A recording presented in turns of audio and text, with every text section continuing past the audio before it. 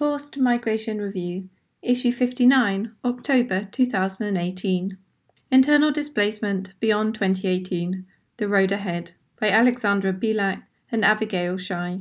The statistics and the challenges around internal displacement are daunting.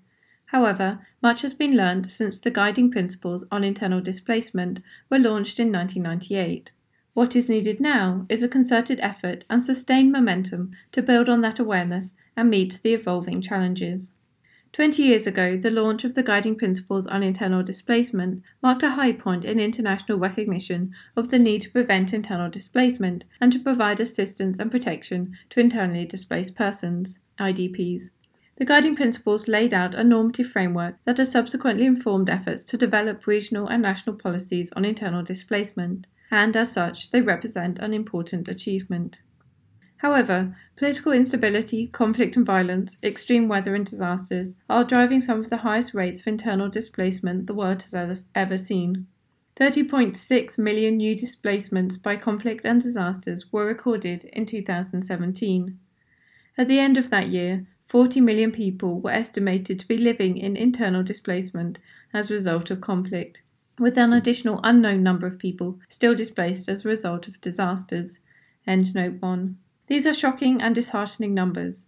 Given data challenges, they are also sadly likely to be an underestimate. It is estimated that around 8.5 million IDPs who were reported in 2017 as having returned, been resettled or relocated across 23 countries may not have found truly durable solutions and can therefore be considered still to be living in displacement.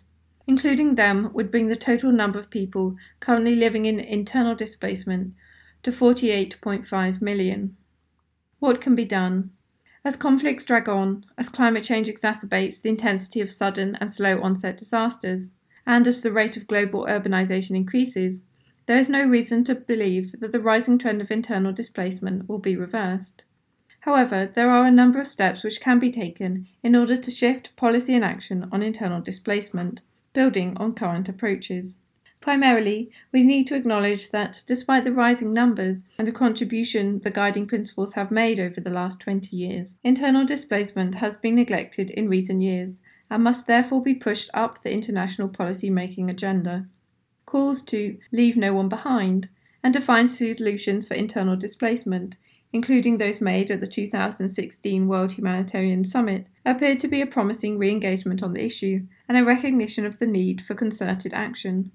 But while dedicated actors continue to work tirelessly to find solutions at the national and regional levels, the collective international will required to address internal displacement has been largely absent. Since late 2016, international attention has been focused on the two global compacts, on refugees and on migration, neither of which substantially addresses displacement within national borders. Endnote 2. The 20th anniversary of the Guiding Principles has undoubtedly generated new momentum on this issue in 2018, but it is sustained high-level engagement that will be required to ensure that this momentum does not fade away. Most importantly, any high-level processes or negotiations must secure the substantive and continued engagement of those states which are most affected by internal displacement and which have experience in addressing it as a reality on the ground. Without their engagement, the political buy-in and concrete implementation that are required simply will not happen. To be genuinely inclusive, the perspectives of internally displaced people themselves also ought to be sought, understood and accounted for, rather than treated as an afterthought. We must also reinforce the understanding that internal displacement crises are often underpinned by problematic development trajectories and have consequences beyond immediate humanitarian ones. To fully address the drivers and impacts of displacement and deliver the kind of policy making and operational actions needed to prevent and reduce displacement, we need to better understand and improve ways to respond to the long-term economic and developmental impacts of displacement on IDPs and the communities they live in and on states, the links between internal displacement and cross-border flight, the specific characteristics of urban displacement, the effects of climate change, the interplay of slow onset disasters and conflict, and the role of development projects and criminal violence in driving displacement. This will require states, humanitarian organisations, peace-building agencies and development actors to think creatively about the way data are collected and analysed, in order to track and assess how IDPs' needs and vulnerabilities evolve over time, and what works and what does not work in addressing internal displacement in different contexts. There are no one-size-fits-all solutions to internal displacement crises, but there are common assumptions which can underpin policy making and action. Where governments are themselves the cause of displacement, the international community needs to better coordinate operational responses, while at the same time working at the political level to support initiatives such as peace building, conflict resolution, access to justice, and accountability for human rights violations. However, whenever possible, governments must take the lead with the support of the international community and regional bodies, and in close coordination with local authorities. In doing so, they will need to integrate internal displacement into long-term development and climate change adaptation planning, and invest in disaster risk reduction efforts. Humanitarian responses should account for the needs of IDPs without neglecting the communities they live in, and returning refugees, particularly in insecure contexts, should be supported to ensure they do not find themselves internally displaced in the absence of durable solutions. There are significant hurdles to overcome. These include concerns about sovereignty, institutional inertia, and the allure of familiar business-as-usual approaches, low capacity and lack of resourcing faced by countries with large protracted crises, and the difficulty of fully measuring and understanding the phenomena. But this is not an impossible challenge, and it is one that we must try to meet. Alexandra Bilak, alexandra.bilak at idmc.ch, Director. Abigail Shai, avigail.shai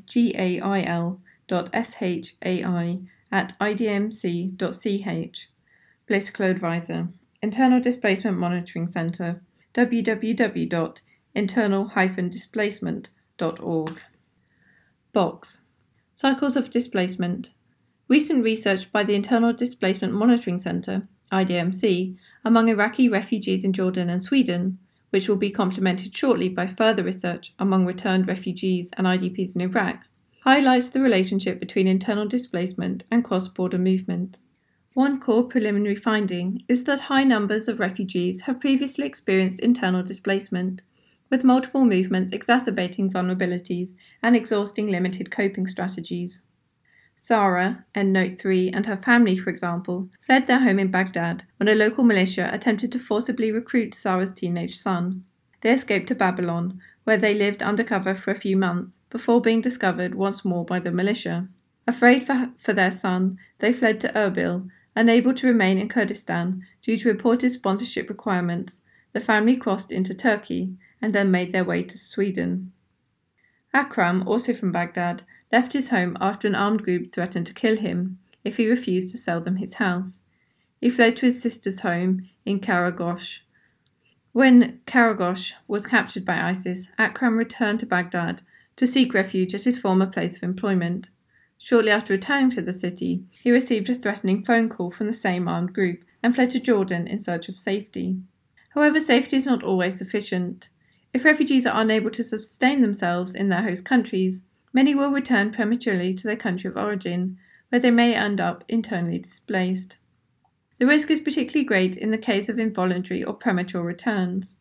While more than 560,000 refugees and undocumented migrants returned to Afghanistan from Pakistan and Iran in 2017, many of these returnees were unable to resettle in their place of origin and faced challenges reintegrating elsewhere due to insecurity and lack of services or livelihood opportunities. Endnote 4. Just as, in the absence of progress towards durable solutions, IDPs risk becoming refugees, today's returning refugees run the risk of becoming tomorrow's IDPs. Chloe Sidney, shloe.sydney